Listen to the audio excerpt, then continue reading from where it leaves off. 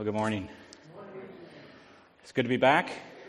It's good to be back. Well, for me. Maybe I'm just saying that for me, because you guys are always here. It's good for me to be back. We had opportunity to go back to London and see family and worship in London at the church of, where Wendy used to go to church. And that was a good time, but sort of miss being here, so it's good to be back. And we're starting off a new series in the new year. We're going to be looking at the book of 1 Corinthians. And I've had lots of time to think about it over the last couple of weeks and just where we're going to go with it. And the theme that sort of has come out for me in terms of thinking of 1 Corinthians, and we may do something with the stage up here just a little bit to keep us reminded, is foundations. That there are a number of foundations in the Christian church that we build upon.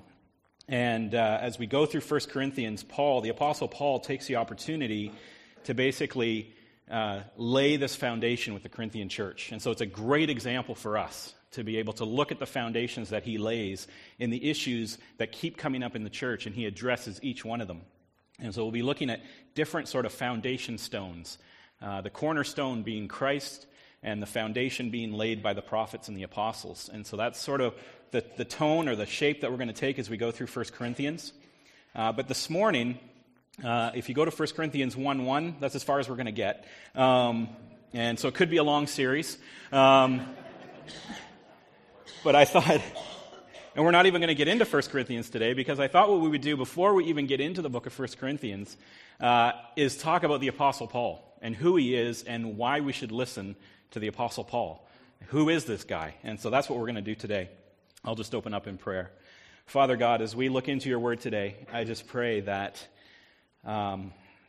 even as we look into your word and as we study 1 Corinthians and read and reread it, that those foundations would be laid in our hearts. And as our elder Graham prayed, that all the things that we do in the church and all the things we do in the community and all the things that we do in the world begin with us, and the foundation being laid properly in our own hearts, and being laid properly even here at Lakeside and Haliburton, because we are the building blocks of the new temple of the church. And so, Father, just help us to be solid stones and mortared well together, and that we would be built upon your word. We pray this in Jesus' name. Amen. So in 1 Corinthians 1:1, it opens up as Paul often does in his letters. He opens up simply introducing himself, Paul, called by the will of God to be an apostle of Christ Jesus and our brother Sosthenes. And my purpose in this introduction and introducing us to Paul is that we would recognize sort of the unique value of Paul's teaching as an apostle to the Gentiles, who's taught by the Spirit, and who basically lays out for us all these foundations that I've talked about, or that I've touched on. And so to think about Paul, just to put it in today's context, if you could imagine, if you will, if there was a person of some power, of some influence, you could imagine in North America, in Canada, the U.S., whatever, and they were a politician or they were an official of some sort, and in other countries and other times this would be far more relevant. But you could imagine a person who hated the church. They were either atheist or they were from some other religion or philosophical background, and they hated the church. And not only did they hate the church, but they had the power to do something about it. And so people like Rick Warren were put in court and testified against and thrown in jail. And, so Andy Stanley and his father, they end up getting dragged into court. This person has some sort of political authority, something, testifies against them. They're getting thrown in jail. They'd be killed if they could be, but they're being silenced. People who write books, John Piper, whoever, Timothy Keller, their books are taken off the shelves. They're not allowed to write. They're silenced. And this is going on and on and on in the church in North America. And you're thinking, this person is out to silence the gospel. And then, after all of that, this person shows up and they say, actually, I'm a big fan of Christianity. I love Jesus. And in fact, God has spoken to me and I've got things to tell you about the gospel. How would the modern North American church handle that? Right? Like, would you trust this guy after years of venomously attacking the church wishing that leaders were dead, imprisoning churches and shutting the church leaders and shutting down churches. And then suddenly he says, no, I'm on your team now. And you all need to listen to me because I have really important things to tell you that are straight from the Spirit of God. A lot of skepticism, right? This is the introduction to Paul. This is Paul's background. This is who he was. He was a person who hated the church. This is what the church faced in dealing with Saul, which was his Hebrew name, Paul being his Greek name, born a Roman citizen. And so they faced this with this Pharisee, Saul, because he hated the church. He stood by while Stephen was stoned with approval while he was put to death. And he held on to the cloaks of all the people who were throwing the stones, saying, free up your throwing arm, I'll hang on to your coat for you. And this is the guy that the church ultimately had to accept. And it's the guy who ultimately is blessed with writing virtually half of the New Testament. He's written this letter and 12 other letters. He's written 14 out of the 27 books. And, 13, depending on how some people argue about who wrote Hebrews and things like that. But in preaching this sermon and in getting this across, it's important that we understand who Paul is as an apostle, his unique calling to the church, and his role in laying that foundation that we build upon. And most importantly, that we as a church come to appreciate and respect Paul much as the other disciples did. That I would put forth to you that it's important in your Christian walk and in your Christian life that you gain an understanding of who Paul is, and that you allow him to influence you, and that you allow him to, that you get to know him, because you can know so much about Paul from what he wrote. We have so many letters of his and so much autobiographical information about the Apostle Paul that we really get to see his heart, and we get to see who he is as a man and what he means to the church and what he can mean to us, that God intended that he would instruct us. And that Paul was carried along by the Holy Spirit, conveying to the church the wisdom of God, just as Jesus promised he would do, that he would teach more than he could teach the disciples here on this earth. You remember in John 16, where Jesus is leaving, and he tells the disciples, there's much more I would teach you, but I can't teach you that. I'm going to send another paraclete. I'm going to send another helper. I have to leave so the Holy Spirit can come, and he will teach you all these other things. And this is what's going on. This, in Paul, you get to see it happening. You see the promise of Jesus, the Holy Spirit teaching his church after he's gone. So why listen to Paul? There's lots of good reasons not to listen to him.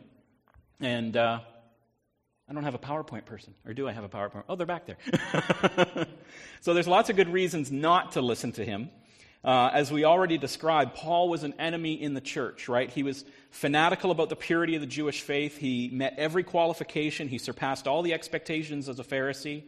And in the book of Acts, we see a good summary of the personality of Paul when he was known as Saul and his mission against the church in Acts chapter 9, actually right before the Damascus Road experience.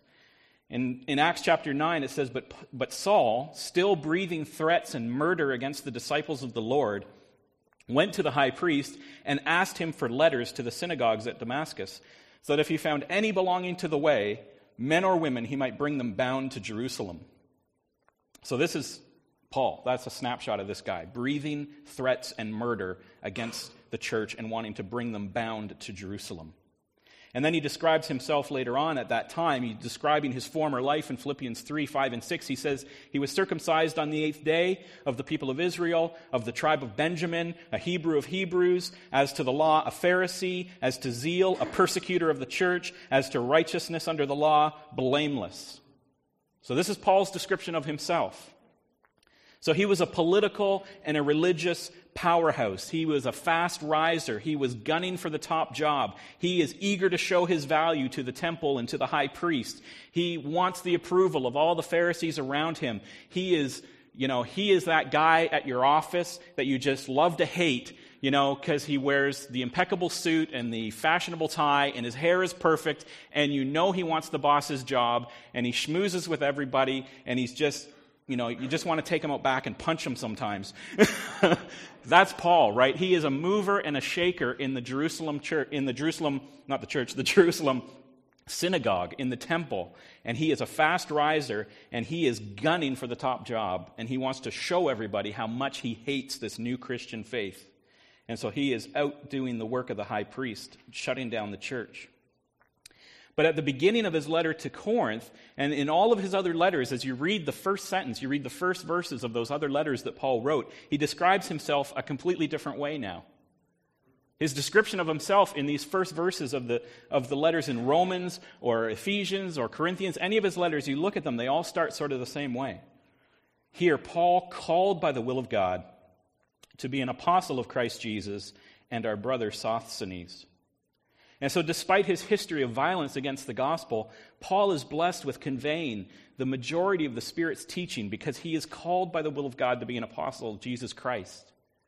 No matter what his intention was, no matter what his fleshly goal was, no matter what happened in his past or the stuff that he had done, God had a plan for Paul. And he's called to be an apostle of Christ Jesus. And so let's look at some facts about Paul and this new identity.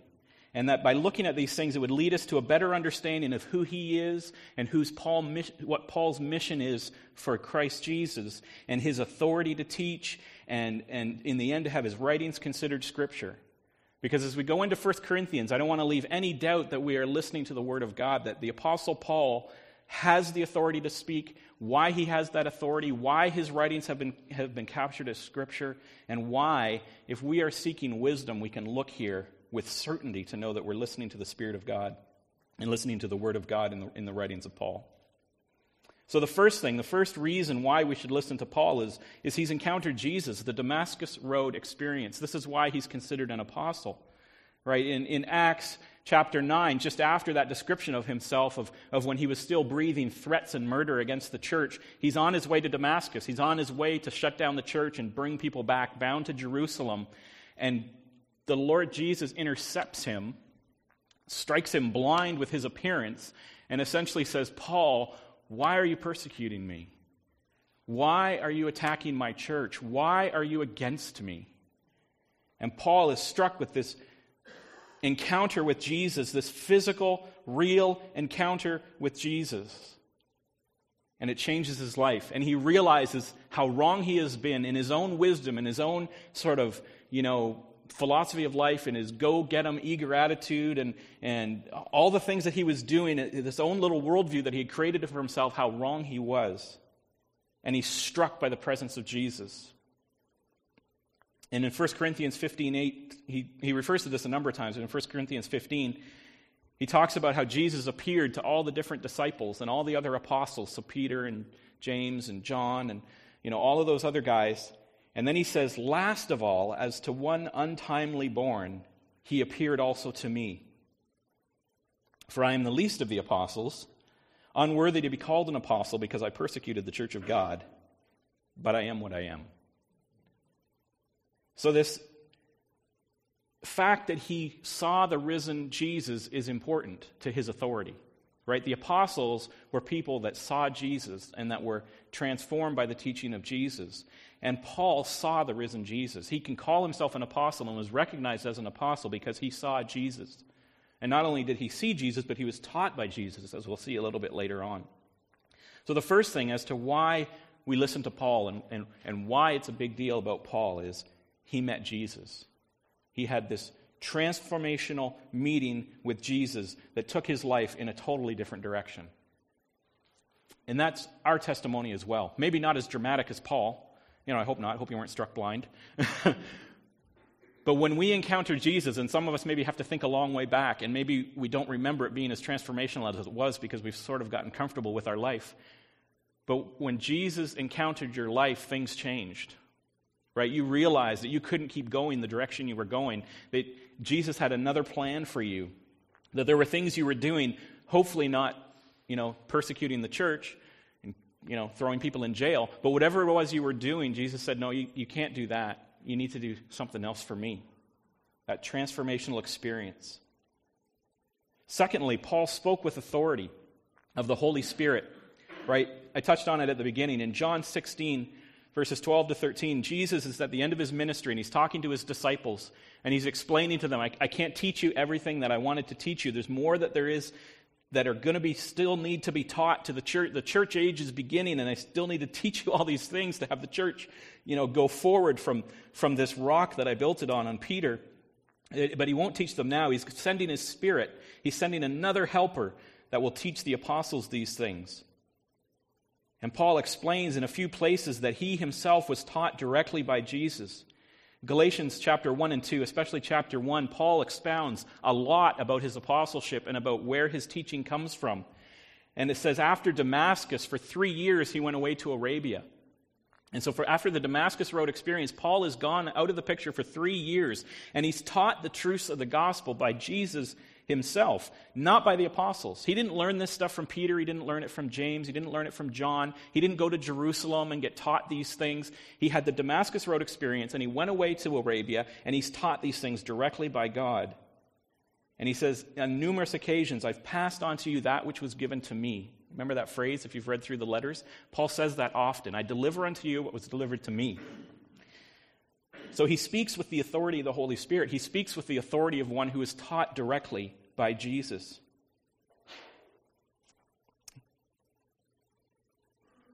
He says in 1 Corinthians 7, for example, and he separates what he says, his authority versus God's authority.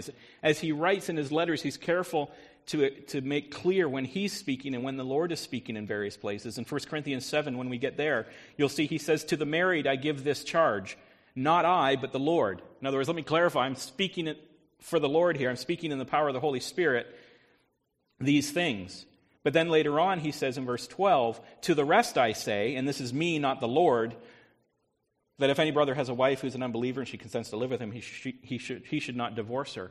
And so you see these little clues in the writings of Paul, where he talks about what was delivered to him and he's passing on from the Lord, and things where he's speaking on behalf of the Lord, and other times when he's speaking on behalf of himself. So Paul understood his authority. He understood that he was speaking on behalf of the Holy Spirit. In another place, he says, I too have the Spirit of Christ. Thus, he can say these things. A third reason that we can listen to Paul, and that we should listen to Paul as he writes and as he teaches, he was accepted as an apostle by the others. First of all, he was called an apostle. And the word apostle literally means a sent one. And it's used in different ways, so don't get confused by this. And there's sort of a lot of stuff around here, which we might get into a little bit. But apostle with like a capital A was someone who saw Jesus, who's someone who physically saw him, was taught by him, sat under his teaching. And that's why it was important that the Damascus experience happened for Paul, that he could be called an apostle. And why he explains himself that he is the least of the apostles, that Jesus he saw as one untimely born, that he's sort of a late comer, but he admits, I am what I am. He understood his authority as an apostle. There's also small a apostle, which is applied to some brothers and sisters in the church in the early age, simply meaning people that were sent, like Barnabas or people like that were sent, but not capital A apostle, not apostle as in disciple or Paul. They must be chosen and commissioned by Jesus and given power, and we see that in Acts 26. Paul is called as an apostle to the Gentile, just as Peter is called as an apostle to the Jews. Okay, so he's accepted as an apostle. It says it's on. So, there we go. Man, I was on a roll there too. Where was I? Okay. Big A, small a apostle. Thank you. And so he is an apostle, and he's accepted by an apostle by the other disciples and by the other apostles, right? So Paul claims his apostleship and substantiates it with who he is and his experience and his work. And he goes to Jerusalem as an equal to Peter in Acts chapter 9. So after this 3 years, he goes up to Jerusalem and he meets with Peter. And he goes to Peter as an equal, not to learn from Peter, but to meet with Peter and to meet with the other disciples. And as it turns out, he doesn't meet with the other disciples at that time. He only meets with Peter. And because of, why could you imagine, after 3 years being away in Arabia, Paul comes back, he goes to Jerusalem, he wants to meet up with the disciples. What do you think the problem is? They don't trust him. Right? They don't trust him because this is the guy that was throwing them all in jail a little while ago. And so he has trouble at the beginning with his acceptance in the church. But Barnabas comes along, takes him away to a church And Barnabas vouches for him, and eventually we see his calling to his missionary. And it's not till 14 years later that his missionary journeys begin. So it took a long time for the church to get over who Paul was, and for Paul to prove who he was, and to have credibility. But he was accepted as an apostle, and we'll see that as we see things like what Peter himself says about Paul in his writings. The fourth thing is that Peter affirms his writing as Scripture. That the writings of Paul, the letters that we have in the New Testament, are Scripture. Not only are they Scripture as was canonized or recognized by church fathers a couple hundred years later, but they were recognized as Scripture by the disciples, by Peter.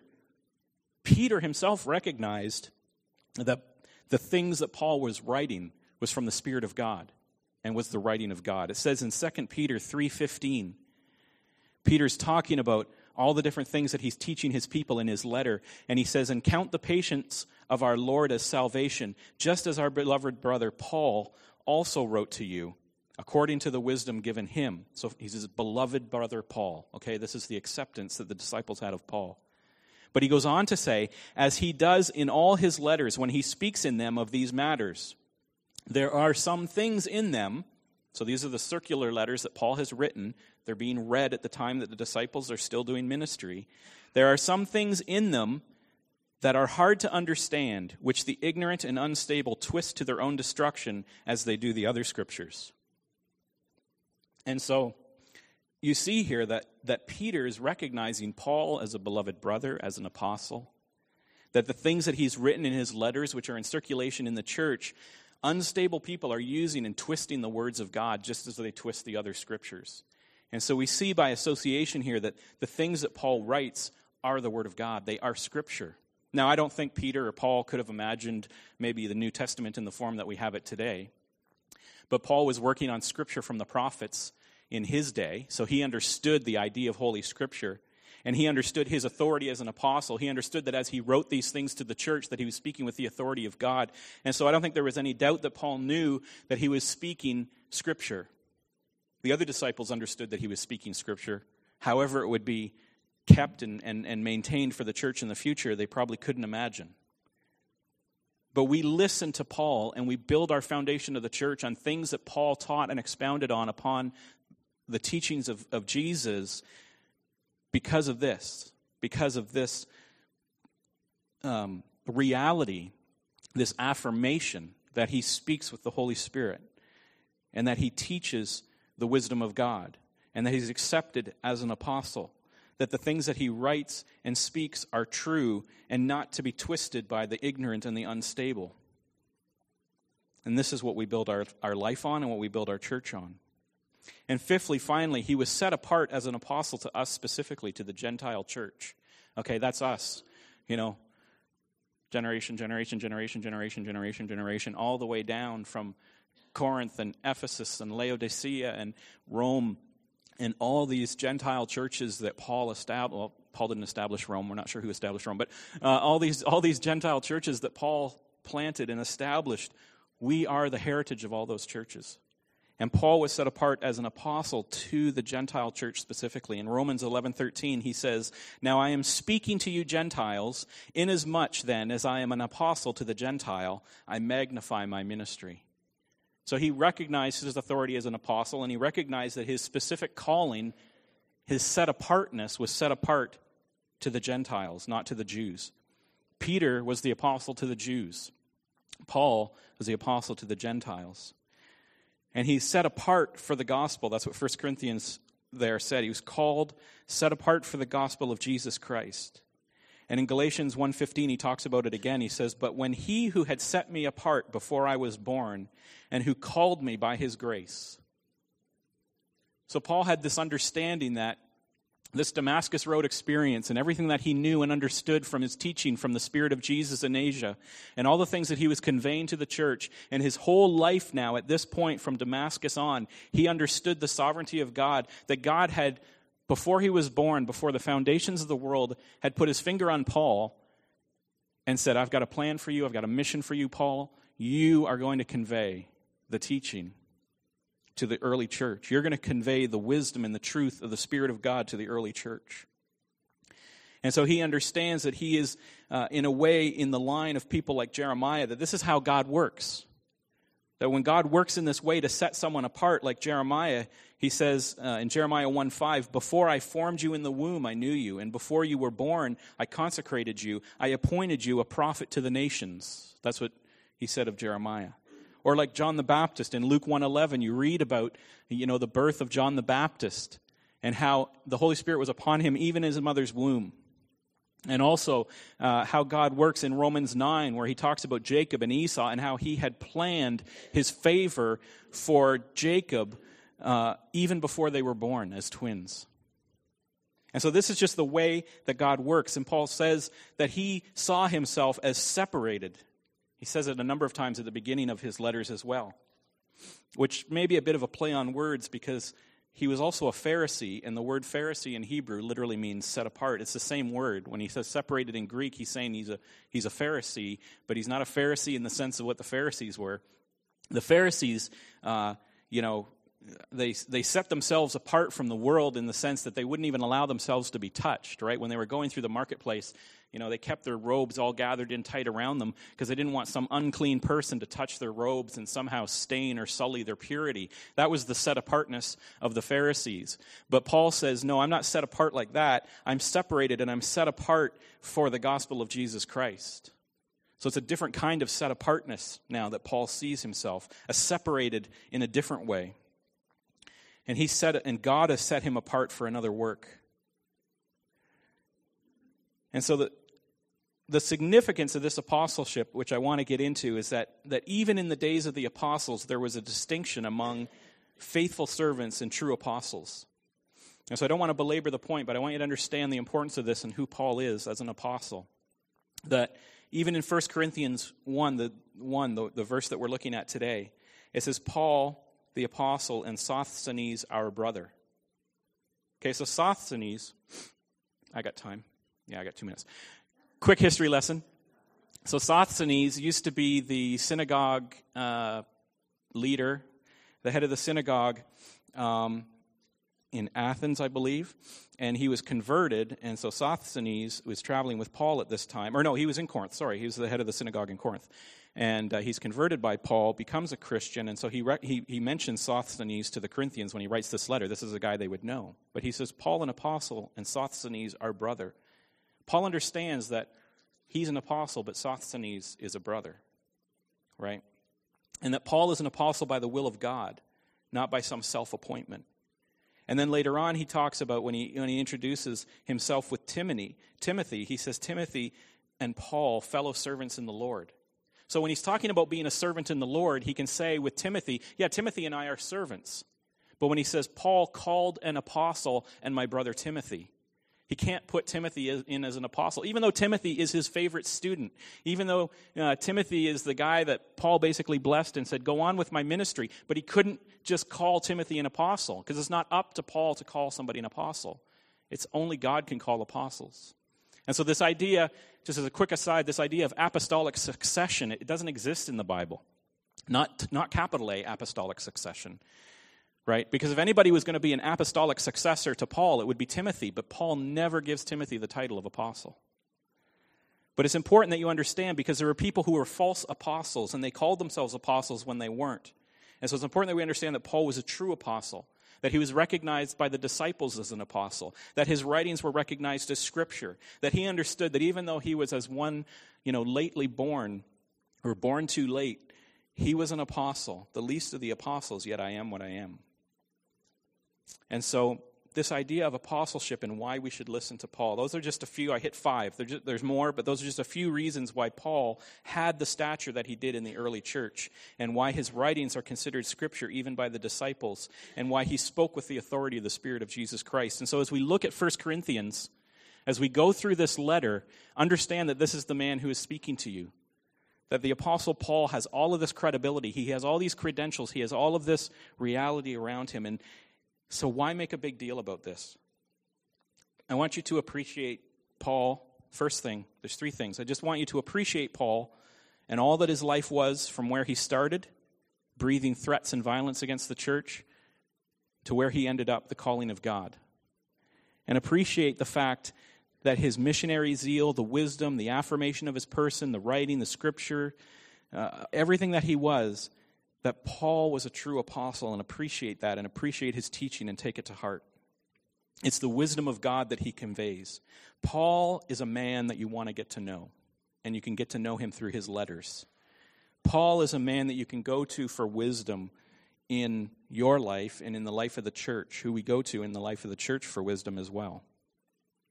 The second thing is to set the right foundation, as I said off the start. Paul says in Ephesians 2:20 that the church is built on the foundation of the prophets and the apostles, with Jesus as the cornerstone. And this is the foundation that we build upon as a church. We build on this foundation of the prophets and the apostles. And the foundation is built once, and we don't go on extending or increasing the foundation. This gets the idea of apostolic succession. Right? This idea, and the thing that I want you to take away from here, is that this is the foundation, and the foundation is finished. So if you're looking for wisdom, go to the apostles. If you're reading other writers, consider how those other writers or other teachers appreciate and approach the apostles. You can't relay a foundation once the foundation is laid. And when you start building the walls are no longer the foundation. The foundation is the foundation. And so as you read other writers and listen to other speakers, consider how they appreciate the apostles and where they place themselves. And if they're trying to lay another foundation, be aware and be wary. Because there is only a foundation laid once, and it was laid with the apostles, and it's finished. There is no further apostolic revelation. There's only what the Holy Spirit can reveal to us through the wisdom that the apostles and the truth that the apostles have already taught us. So we need to set the right foundation in our lives. And thirdly, finally, know that God didn't leave his church uninstructed. That was the other piece that I wanted to take away from this.